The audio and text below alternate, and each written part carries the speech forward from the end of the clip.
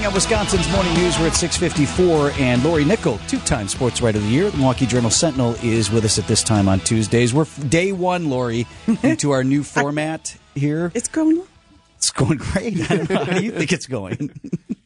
I love it.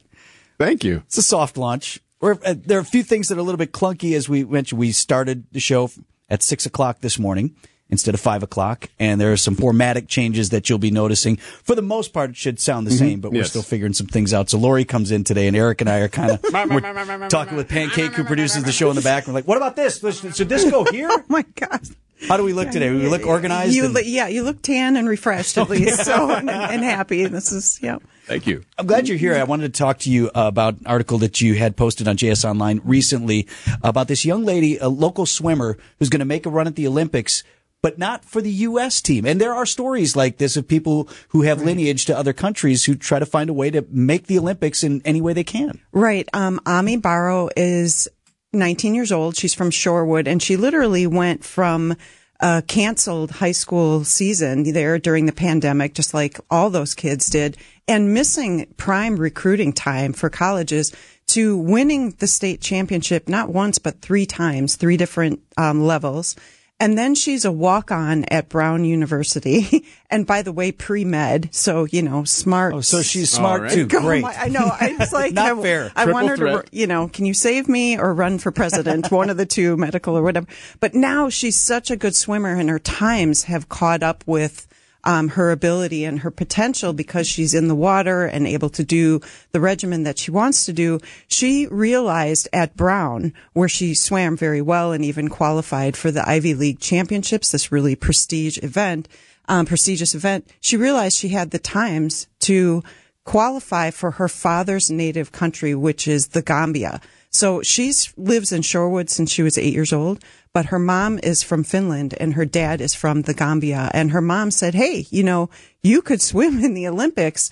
All you have to do is go to Japan later this month and qualify at the World Championships. So there are certain caveats. She has to do this international competition, I believe, in about a week and a half. But she just has to represent the country. And with her times that she's been posting, she'll be in. Is this unprecedented, or does this happen from time to time? This does happen. When I went to Beijing for the Winter Games last year, I covered a woman from California who was a snowboarder for Malta. And so if you have the lineage, if the generation above you is from one of these countries, from another country, you can qualify. It doesn't mean that you're going to be a medal contender. Right. It doesn't mean that you're going to even make it past the qualifying rounds to semifinals or anything like that. But it means that you can get a ticket, and there's different ways to qualify. Different countries have different spots that are just guaranteed to them. Other countries, you have a certain amount that they can allot to people. And so the Gambia wanted her on the team and wants this arrangement to happen. I just saw Bonnie Blair last week, who is not only one of the great speed skaters of all time, one of the great Olympians of all time, hands down, last week. And we were talking, Lori, about just how hard it is to be among the elite on the planet in any discipline. And that's what Ami is interested in. She's interested in another challenge. She's not going to take a year off of school. She's still going to be. So in her free time, she's going to be in the Olympics. She's a remarkable young woman, and she likes this challenge. It's a great opportunity to swim internationally, and the Olympic experience is so unique. Some of us have been debating whether or not the Olympics are going to stick around. There's a lot of financial implications, environmental implications. What if there are 2 generations from now we don't have the Olympics anymore? So she's really taking advantage of this opportunity to see what she can do with her times, and she has a year that she can still improve.